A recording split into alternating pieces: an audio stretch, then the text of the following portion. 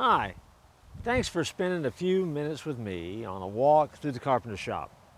Here's a phrase that you may have heard. Maybe you've heard it so much you're sick of it, but it became part of the American vocabulary over the past couple of years. The term fake news. That sound familiar to you? Well, let me read you a verse of scripture out of Romans 11:36. It says this, "For of him and through him and to him are all things, to whom be glory forever. Amen." Now here's the deal. The best journalists are careful to find trustworthy sources.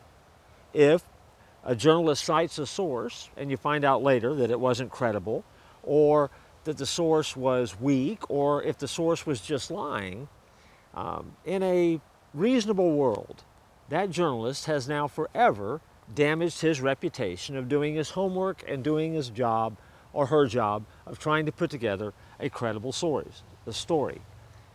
The way that we choose to find our sources matters, and having credible resources in our life matters more than you know.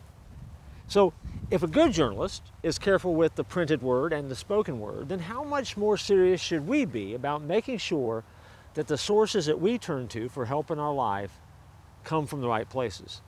If you're a follower of God, you want to make sure that you're anchoring your life to the truth of God's Word and through the wise counsel that comes as you apply His Word to your life.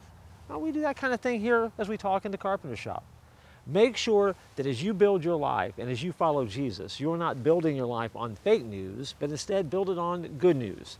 And if you do, it will be good news for you and your life will be better.